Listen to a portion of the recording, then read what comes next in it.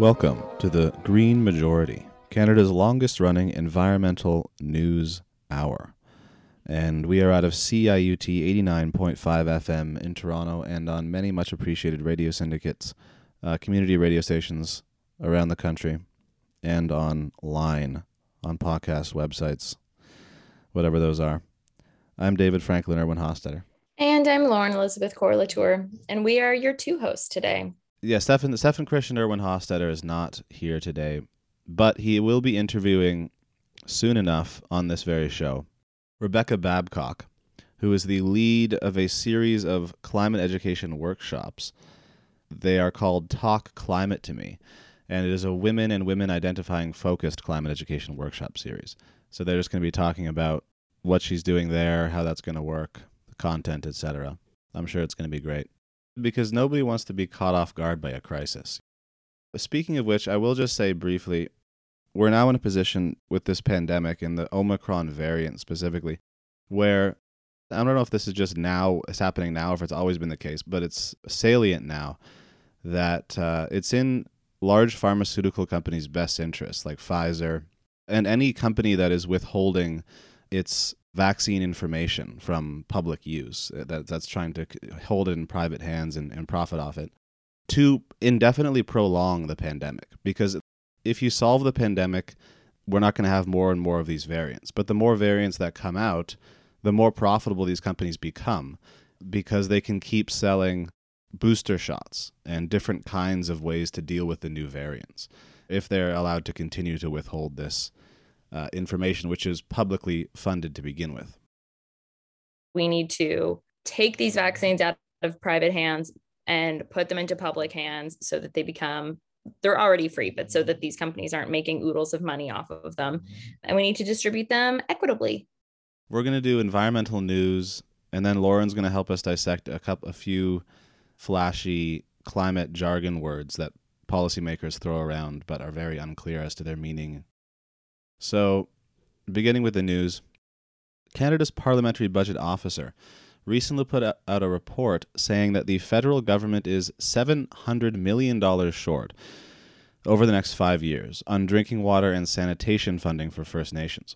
The report said that we have put enough money up to build water and wastewater systems over the next 5 years, but we need to commit another $138 million annually to actually operate the systems.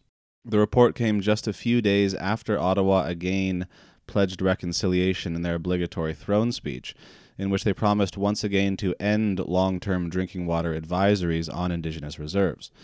They had previously pledged to fix the drinking water on reserves by March 2021, and now they are, of course, $700 million short over the next 5 years to maintain the water and wastewater systems that they plan to build.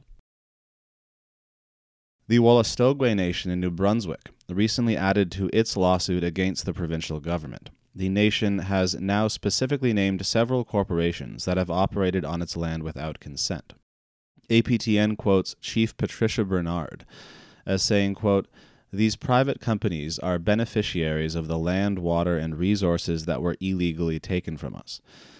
This is our traditional unceded and unsurrendered land, and we are owed compensation for the last 200 years of land and resource theft."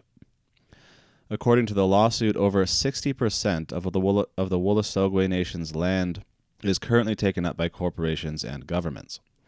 The nation's news release states that the Wolastoqey Nation has never intended to evict regular New Brunswickers from their homes or farms.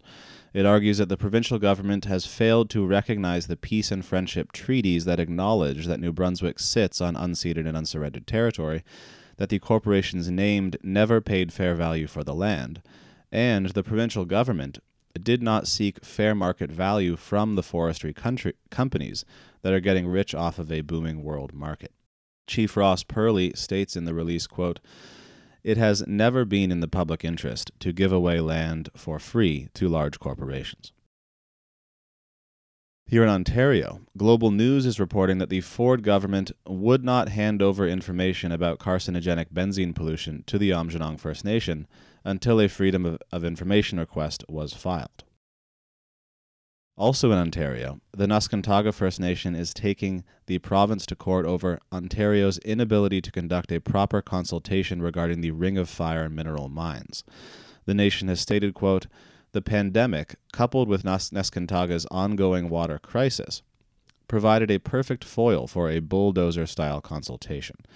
Ontario's oppressive timelines for consultation made it impossible for Neskantaga to bring its community together in line with Anishinaabe and Oji-Cree protocols in order to gather feedback and prepare a meaningful submission." They also stated, quote, "Ontario also made use of the oldest trick in the book, project splitting, with a side of divide and conquer. What began as a single transportation corridor to serve a mining project overseen by a single project proponent was split off into multiple discrete projects with various First Nation proponents."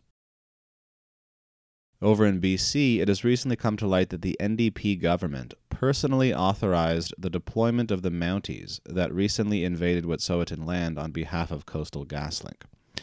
BC officials have also recently stated that Coastal GasLink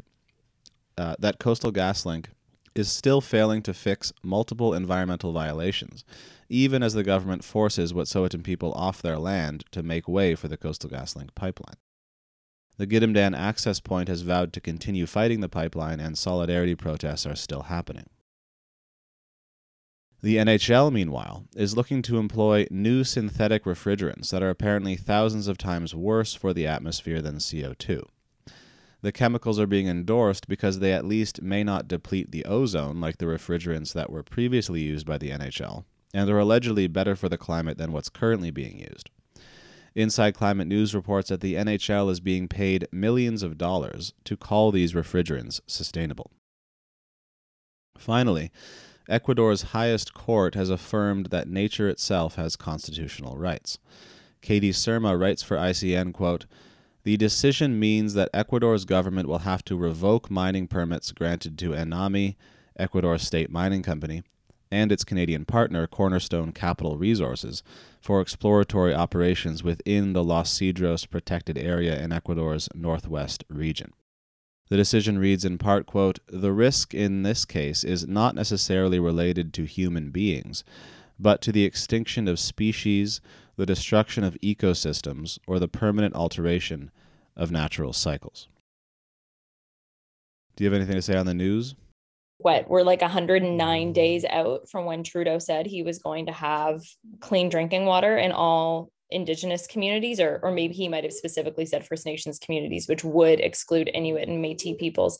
But like, and you couldn't do that one thing. That one freaking thing you couldn't handle. And it's like the first smallest step towards reconciliation is making sure that people actually have clean drinking water and are able to sustain themselves in like a very, I don't know, base level way. And he couldn't do that. It's so disappointing isn't even the right word. Infuriating isn't the right word. It's so upsetting.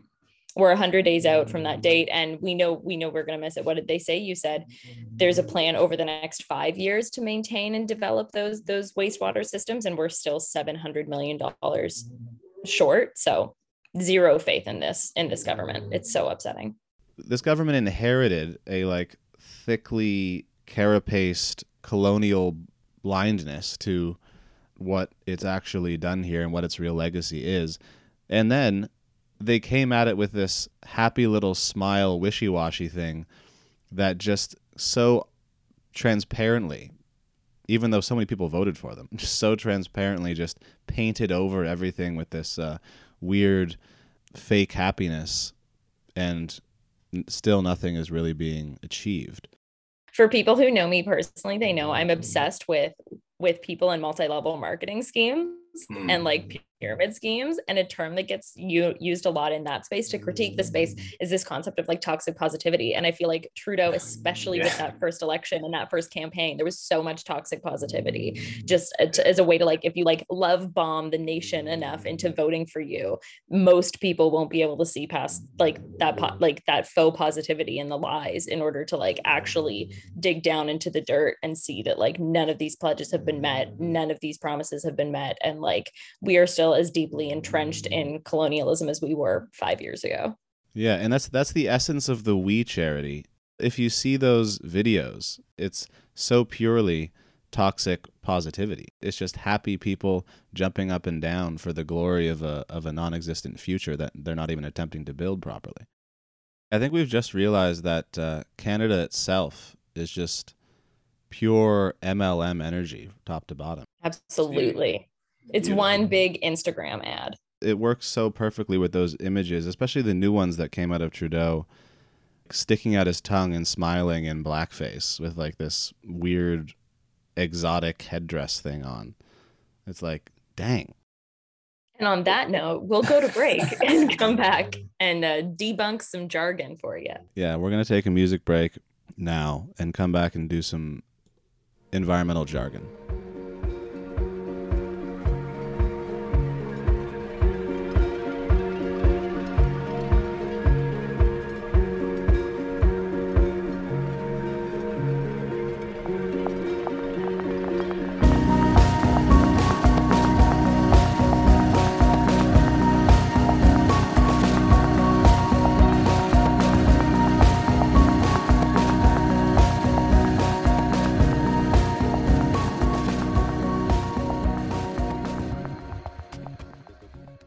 All right, and we're back with the Green Majority, Canada's longest-running environmental news hour.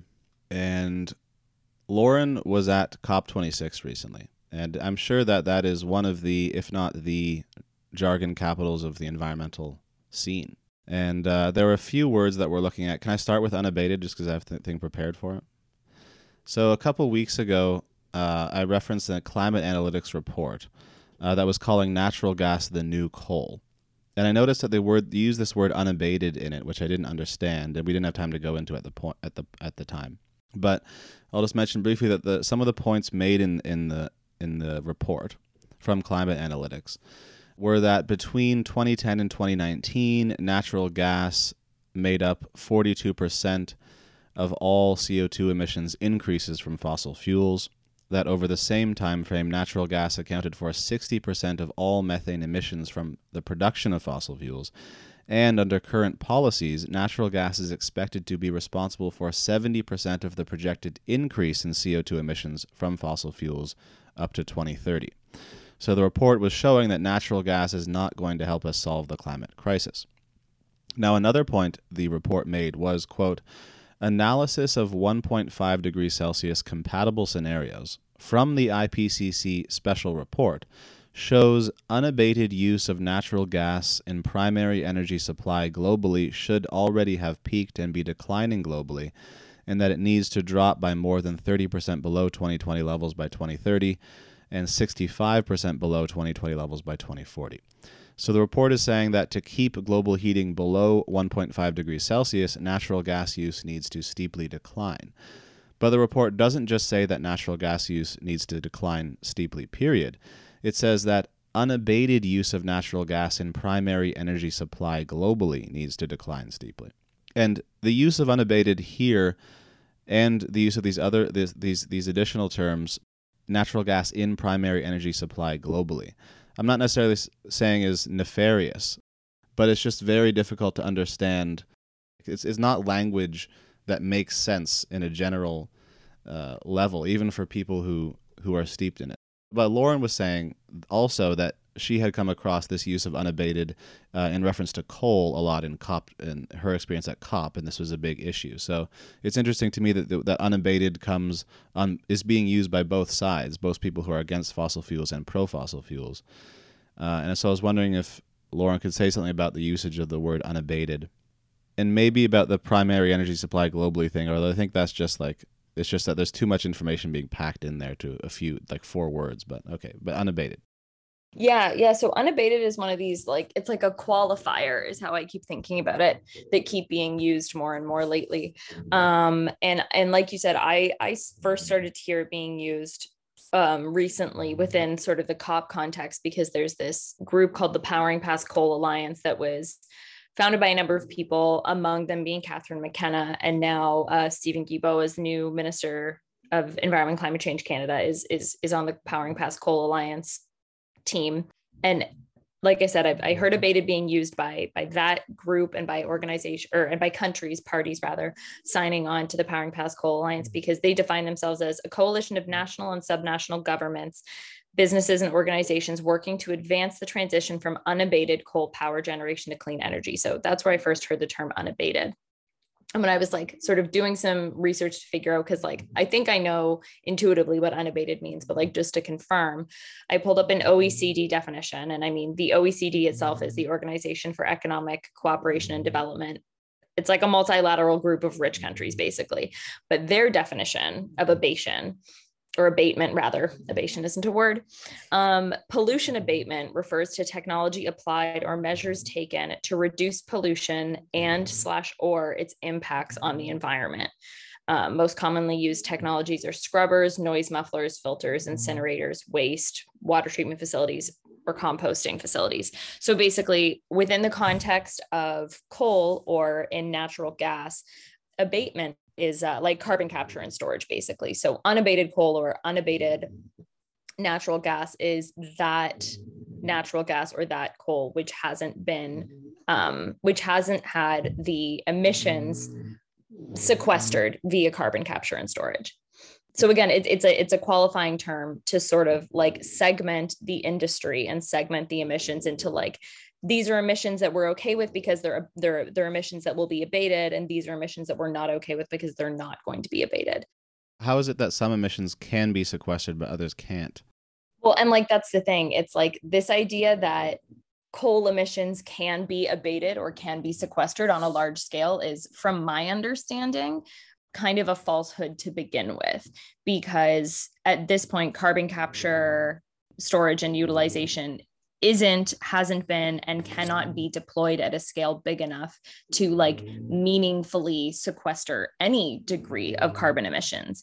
When I hear something like, oh, we're transitioning away from unabated coal power generation, it's like, oh, so that should mean all coal power generation, because like none of it can be meaningfully abated. None of it can be meaningfully sequestered. That, of course, isn't actually what's happening here. What I believe is happening here is you're getting coal companies and the industry at large saying, no, don't worry about it. That's a plant that we're going to be able to put scrubbers on, that we're going to be able to sequester the carbon from, so it can stay. It might not be abated now, but it will be down the road. So don't even worry about that one. That's sort of how I imagine this conversation is happening in reality. So the word unabated, a subtly insidious term, because it does apply to reality in one sense, in that like potentially, yes, you could sequester some of this and therefore it's potentially abated in the future. But at the same time, it's not clear how much could ever be sequestered or abated. And so it allows this wide-ranging wiggle room where once you use the term unabated, it becomes totally unclear what emissions are being spoken of. Yeah, that's exactly it. It just, I think it's one of those terms that like net zero kind of just allows for a longer runway for these industries to continue to operate. At least that's my interpretation of it. So like another term that we were going to look at, similar to unabated, like the thing I hear when I hear unabated coal is the same thing I hear when I hear inefficient fossil fuel subsidies. Yeah. And it's this idea that some fossil fuel subsidies are good because they're efficient and some are bad because they're inefficient. And we're going to phase out the inefficient ones. And it's totally confusing because the definition of inefficient is like largely subjective. And when I have tried to when good people have tried to research it and see what like the Canadian government's definition of inefficient is, it's like, it's clear as mud. It's totally bizarre. It's words like, I found definitions that say things like, oh, an inefficient subsidy is a subsidy that encourages wastefulness or encourages or like distorts the markets or impedes investment in clean energy sources. And it's like, that's all fossil fuel subsidies. So how you can possibly define any subsidy as being efficient, I have no idea. Inefficient fossil fuel subsidies.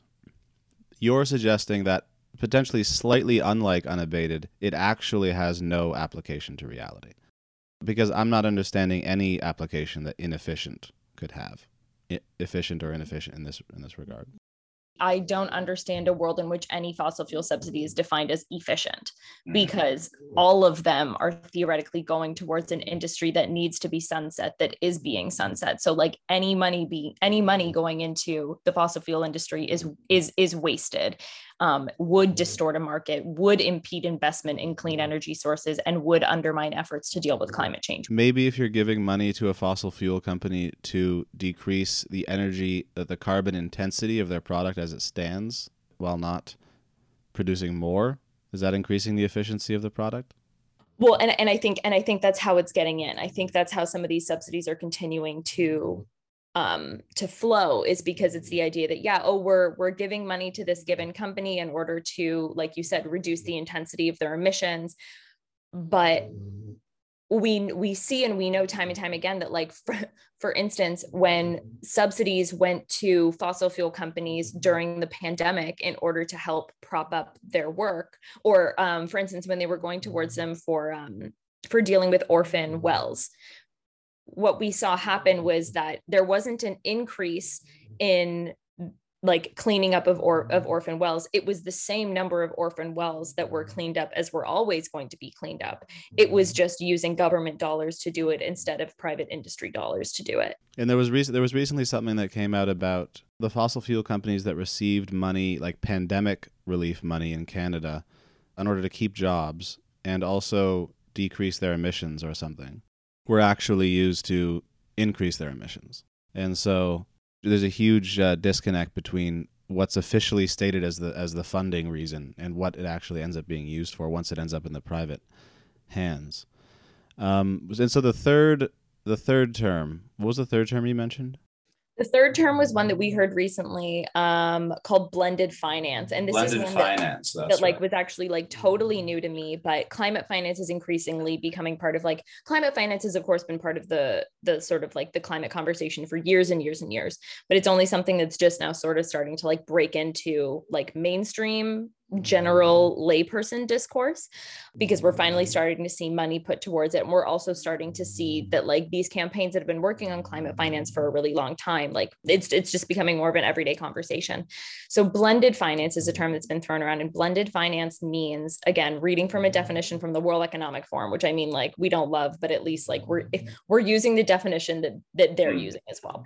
Blended finance means the use of public and philanthropic finance to mobilize private capital flows. So basically what it means is that in addition to using private or corporate dollars, you're using philanthropic dollars as well, in order to like fund these efforts, which is an important conversation to have, especially as we deal with issues around, like, for instance, going back to the orphan well cleanup thing, it's like, does that need to be subsidized by the government, or does that need to be dealt with by private industry because it's industry's mess? I don't know, that kind of thing. But the bigger question around climate finance for me is more so around equity and dealing with specifically what is referred to as like the quality of the finance or the form it takes, because so much of the money that has been pledged from rich countries to more developing countries is in the form of a loan instead of a grant. So it's the idea that, like, if David was Bangladesh and Lauren is Canada, and Canada is giving money to Bangladesh, I'm giving it to you. If I give it to you in the form of a loan, then you have to pay that back to me, and you have to pay that back to me plus interest,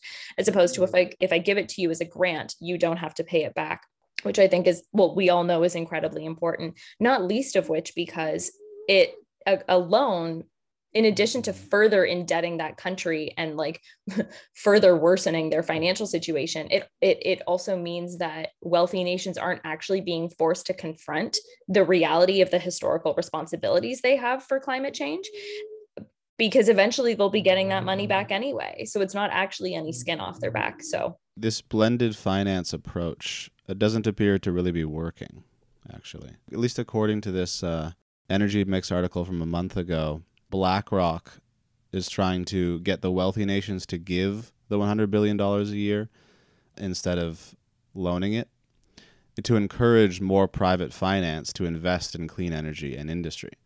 And so BlackRock wants governments to give the money as grants in order to coax investors, not rich private companies, to just give money, but to invest in poorer nations, quote unquote, poorer nations, industries, emerging green industries. Which essentially just, we know, continues to perpetuate and hold up those harmful colonial capitalist structures that have gotten us into this mess in the first place. So, yeah, in adaptation measures, if people are receiving money in order to adapt to climate change. There's no guarantee. If that money's being spent in a way that's actually helping people, there's absolutely no guarantee that it's going to generate future profits for investors. If people are actually being helped, it has to be totally divorced from the idea that you're going to profit off helping these people. And so I guess that's why the idea of blended finance makes people cringe a bit, because it implies a scenario that isn't necessarily based in reality whatsoever, of rich people continuing to make money off of the climate change, et cetera. Well, yeah. And it also just like maybe contributes to this idea that like blended finance means the use of like philanthropic finance, which is such a great thing. And it's all these good rich people giving their money away. And it's like, that's not what happens. Rich people don't just give their money away. That's never how this works. But anyway. What's your dog's name? Oh, Nora. And I'm so sorry to listen. Nora. I heard Nora snoring next to me the whole time. She's like a 10-year-old French bulldog. She is an elderly woman. Nora the French bulldog. It's not a pug, it's a French. Thank you. Exactly. We'll have to get a photo of her up on our Instagram at some point. Yes. So she can be an honorary. She should be the first photo. She should be the first interviewed member of the first Green team Majority. photo. Yeah. She first got interested in the environment when she was born and crawled out of the womb sniffing the pure grass of the earth. Do you know something messed up about how French bulldogs are born? They cannot be born naturally. They can only be born via cesarean. Because the puppies' heads and their big shoulders are bigger than the mother dog's tiny pelvis. So if you own a French bulldog, it was born via cesarean, almost definitely. That is so awful. Damn. It's so awful. The way we've generationally just manipulated the genetic makeup of these dogs so that they can barely even be born into this world. Incredible. A friend's dog slept over a couple months ago, and I like woke it up multiple times in the night because I wasn't used to a dog sleeping silently next to me, because that dog had like a normal shaped face and snout. I've only ever known dog with mashed up face. Necessary. But they're very cute. Yes. Very cute, freakish. Anyway, I think that's us for today. That is us. And now we're going to go to Stefan's interview with Rebecca Babcock, who is leading a series of climate workshops called Talk Climate to Me. So enjoy this interview. And on that note, we're going to go to some music. Peace.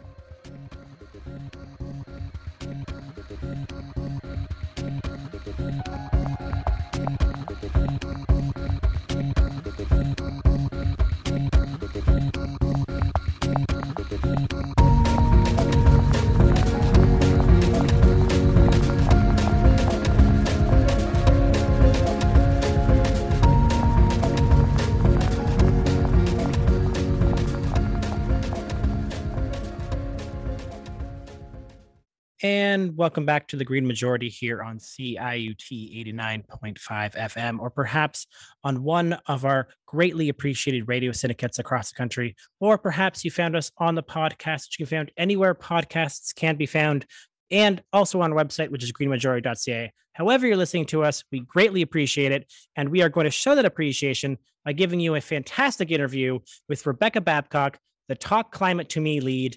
Thank you so much for being here, Rebecca. Thanks for having me. And so this is a new project, and so perhaps not a ton of folks will have heard about it. So can you just give us a brief overview of what Talk Climate to Me is and what you aim to do with it?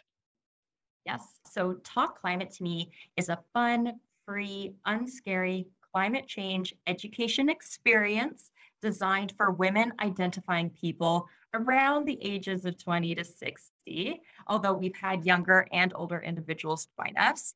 And it's for people in Canada, although we also have had people from across the world join us as well.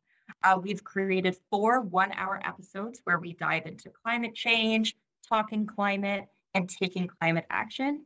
Each episode is broken into about 45 minutes of content, and then 10 to 15 minutes of breakout group sessions where small groups can talk. So to give you a little breakdown of our episodes, in episode 1, we start off with the very basics of climate change with the help of Dr. Kimberly Nicholas, who explains it's warming, it's us, it's bad, we're sure, but we can fix it. We then highlight some amazing local women climate leaders who are taking action to show that women, our participants, and every individual can help create a climate safe future.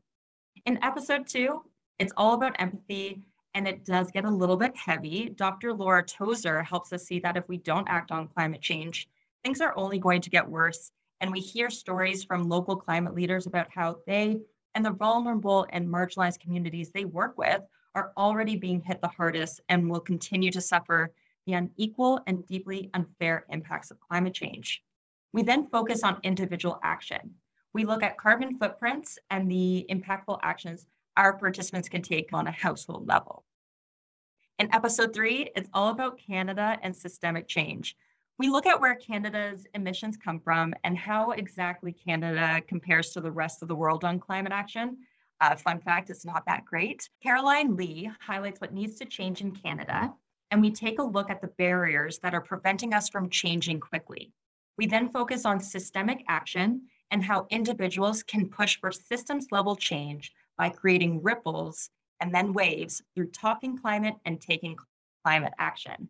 Finally, episode 4 is all about how we as a world, as a country, a community, and as individuals, how we can flourish through climate action. We look at the co-benefits of climate action through the framework of the Sustainable Development Goals, which Alicia Richens sets up for us. And then we send our participants off with a graduation ceremony. Hopefully they'll never forget. Our episodes are highly participatory. We have live polls and really get an engaging live chat going. And we also provide our participants with resources, videos, exercises, events they can go to, and organizations that they can be a part of so our participants can continue to learn about and engage with climate action. And our goal is simple. We want to bring climate literacy to Canadian women in an engaging way. And we want to motivate and empower women to participate in talking climate and taking climate action. And we've already seen that happening. So that's really exciting. That's awesome. And it's great that you've had a couple of these, already working through the system so you get a sense of how it's going. And we'll get to that in a second. But first, this is actually the first piece of climate education targeted specifically at women and women-identifying folks that I've come across. And so I'm curious why you thought that was so important and what inspired you to make it this way. Yes, there are so many reasons. So we know that women are more concerned, yet less confident in their climate knowledge. In fact, in Canada, women and girls are 12% more likely to rate climate change as an emergency. But women are also more likely to say, for instance, in one poll, they were twice more likely to say that they didn't know whether they supported Canada's carbon tax policy because they didn't really know what it was. We also know, so an added layer is that we also know that anyone over 30 likely didn't have meaningful climate education. And our friends at Clean Prosperity did some research and found barely any mention of climate across female-focused publications. Then there's the layer that women are disproportionately experience the impacts of climate change, from an increased risk of domestic violence after extreme weather events to 80% of those who are displaced because of climate change are women.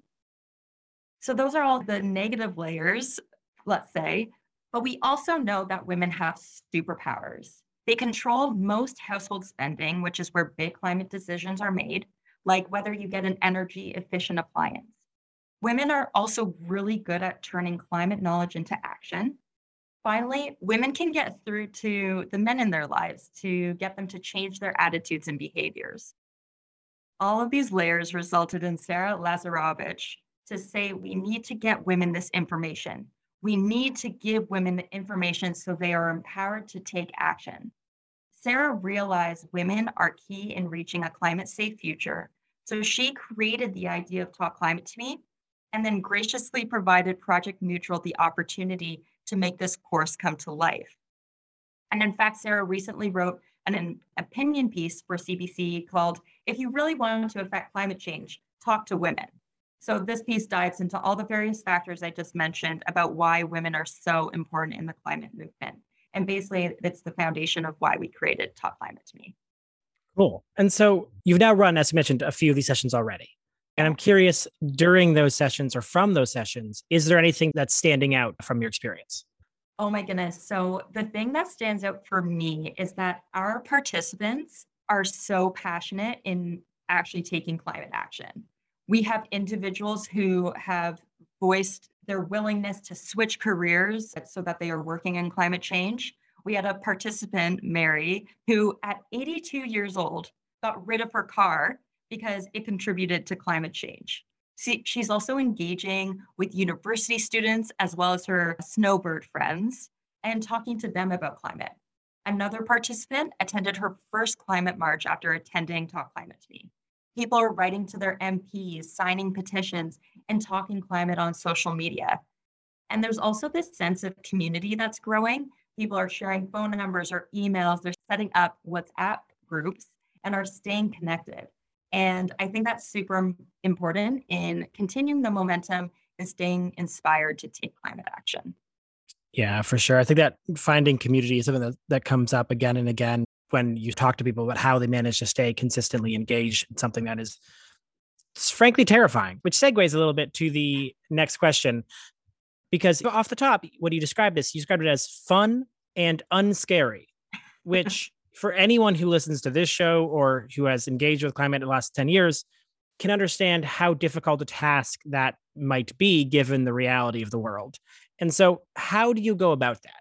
The first thing we do is that we make it unscary in the sense that we make our course accessible. You don't need to know a single thing about climate change, and we definitely won't judge you based on your knowledge.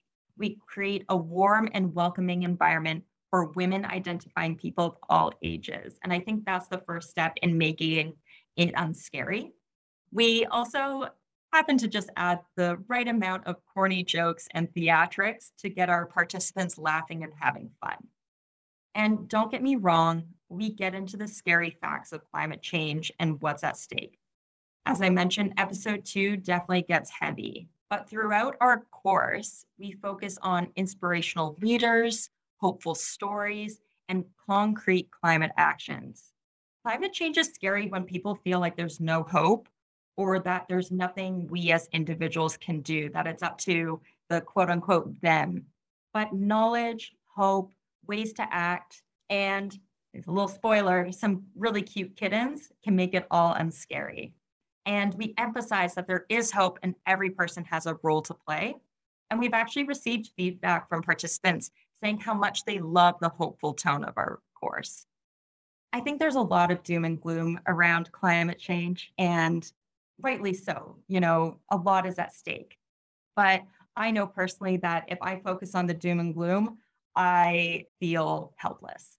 And that's not a great feeling to have. Our goal when we made this course was to do the exact opposite, to give people hope. And so that they felt empowered, that they could take action, and so that we can have that climate safe future. That's awesome. And you mentioned there about your own personal feelings about how you can feel stuck in anxiety, which I think a lot of people can relate to. And a question I've started asking really every guest that comes on the show is about climate anxiety and how you personally manage it. There are all these people out there in the world who might be listening to the show, see young people who are experiencing it. And so I'm just trying to give them more and more ways that they might battle it. So how do you personally manage your climate anxiety? Yes. So this is a big question, and I have lots of ways that I deal with my climate anxiety. The first thing is that within the past year, I actually transitioned to the environmental sector and made the climate crisis my full-time job. That move actually really helped my climate anxiety because I felt like I was making a bigger systems level impact. But beyond making a giant career change, I do a few other things to manage my climate anxiety. I continue to build my connections with communities of people that care about climate. I now have those relationships in my work. I have them in my volunteer groups that I've joined within the past couple of years. And I'm starting to find those connections with friends who I didn't realize cared about climate. And the more I talk about climate change and highlight my climate actions, the bigger this community gets. And with this community, I feel inspired, motivated, and I know that I'm not alone, which I think is really helpful. Another thing I do is I focus on big impact actions. So I used to focus on really small things that I could do, like trying to repurpose all the waste that came into my house or only ordering coffee if I brought my reusable mug. I was spending so much energy on these small items and I was starting to feel burnt out. And I also felt like I wasn't really making a big difference. So I took a step back and I thought, where can I make the biggest impact? So I focused on reducing my meat intake, not using my car whenever possible, signing petitions and voting with the climate in mind. And that took less energy. I felt like I was doing more good and I wasn't burning out, which felt amazing and also helped my climate anxiety in that way. Finally, and this is a hard one, I think, for anyone who's like, climate change, we need to act now. But I give myself a break. Like a lot of people who think the climate crisis, like we have to act now. I work on climate change as my job. And actually, this year I had 3 jobs related to climate. I do some volunteer work for climate organizations. I take climate change courses. I read climate change books. I listen to climate change podcasts. It's my life. And I'm perfectly happy with climate being my life's work. I do get a lot of joy. Maybe joy is not the right word, but I'm very content with the work that I'm doing. I feel it's very meaningful for me. But there are days, and sometimes those days turn into weeks where I am tired and my climate anxiety is high. And I feel like we need to take care of ourselves if we're going to take climate action over the long term. So I take a breather. I avoid the news media headlines because they certainly don't help. I put on a face mask and watch very bad holiday movies. And then I'll go for a walk in nature and reconnect with why I'm taking climate action. One of my favorite things to do, actually, and I was able to do this through one of my jobs with writing a newsletter, is that I got to write about issues and put this like hopeful twist to most of these, like the COP26. I know a lot of people were feeling a lot of despair and anxiety around it. I got to write about, hey, like, let's think about the positives that came out from it. So writing really helps me a lot. And basically through all these, like giving myself a break and writing to process a lot of my emotion, I'm able to replenish my mental capacity so that I'm ready to approach my climate work with a renewed energy. Awesome. Yeah, I think that I'm very interested in that piece about taking breaks because I think there's a tension between the need for fast action on climate change and the need for climate activists not to burn out. But also, the thing that I can't entirely untangle in myself is the need for fast action inherently coming from the same system that has got us into the problem in the first place. That like the need for faster and faster and faster and faster, which is largely what our systems have created. Monocultures, you get more out of less time. Almost everything about hyper specialization, same thing, right? How can we do things faster and cheaper, etc. That's internalized so deeply in my brain, in my body, that like I have still a self-worth connection to how much I can get done. And yet that is, I think, the actual exact toxic trait that is actually creating the issue, right? There's something that has to break down there between my self-worth being connected to how much I can put towards this cause and the reality that connection of self-worth to productivity is actually maybe the exact problem that has got us into this mess in the first place. Yes. I mean, you are speaking my language. I'm trying to break down the need to be productive all the time. And so this whole taking a break thing is new for me. And sometimes I just sit there being like, I feel very uncomfortable right now because I should be doing something. And it's that I should be that is the issue, right? And I think you're right in the sense that it's this system that's told us that we need to be productive. We need to put out a lot of stuff in the shortest period of time that has created this issue. And I wonder if we all just took a step back, maybe threw in a 4-day week, like systematically, what would we do with that extra day? Maybe we would all just go out and enjoy nature or do something good for the environment, or maybe just like when you have time and space for yourself, I think that's when the best work comes out. And I think that's where we're going to see the best results in creating a better future for us all. Yeah, I obviously very much agree. I could talk about this particular untangling for years, probably, and I probably will. Um, but given that we don't exactly have years, let's bring this conversation back to Talk Climate to Me. And as we mentioned before, you have done some already.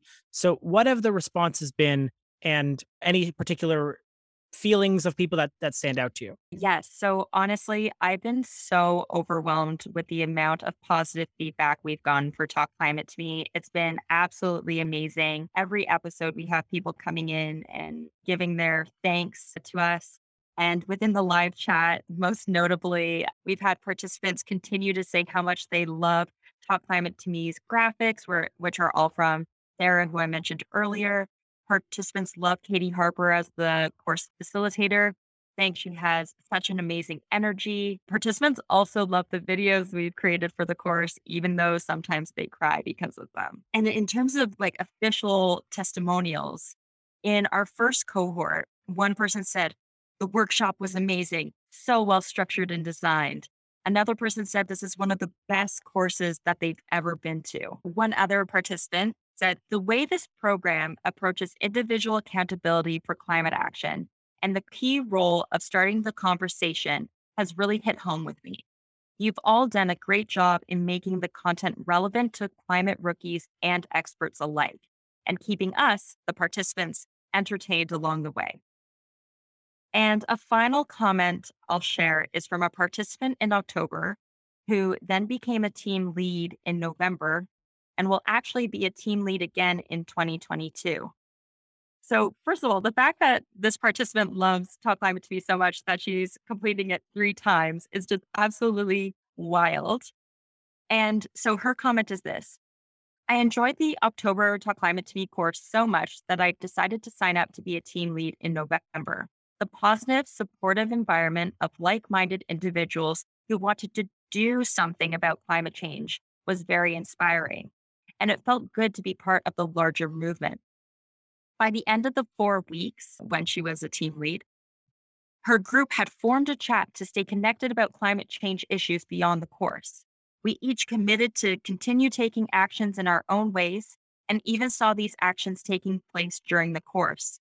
One of our group members started a conversation with her condo board about adding an EV charging station to the parking facilities, while another took the climate change conversation to her work in public health. It's so inspiring to think of all these smaller parts adding up to a larger whole, with the end goal to provide a climate safe future for all. And when I read comments like this, I just feel like we're really succeeding with what our aim is for the course. Awesome. And so there are folks out there who have probably listened to this, and most of them will be in Canada, and they might be interested in joining. So how can folks join the course in 2022? So, lucky for those people, we're running actually 4 more cohorts, one in January, February, March, and April. Currently, the January dates are all set up and registration is live. All you have to do is go to www.talkclimatetome.ca and click the Take the Course button at the top right hand corner to register. You can register as an individual, or you can also do this as a group. So I might have mentioned team leads, but basically you can register as a team lead, which means you invite a handful of your friends, colleagues, members of your book club to take the course with you. And I just want to mention, if you can't attend all the episodes, not to worry. We make a recorded version available to participants for the duration of the course. Also, if you can't attend the January session, we recommend you sign up for the Talk Climate to Me newsletter so you can stay up to date when we release the dates for the other months. And finally, we are also always open to establishing partnerships with organizations, sponsors, donors, or influencers. And you can find out more about how to do that, how to get involved in other ways at talkclimatetome.ca on the Get Involved page. Amazing. And so we will give you a last word to just speak to the audience in half a second. But before we get there, I just want to thank you so much again, Rebecca Babcock, for the Talk Climate to Me lead. So great to have you on. Such important work. Wish you luck in 2022. And yeah, take it away. Well, thank you so much for having me. And my final message to your listeners is, above all else, talk climate, take climate action, and maybe see you in the new year.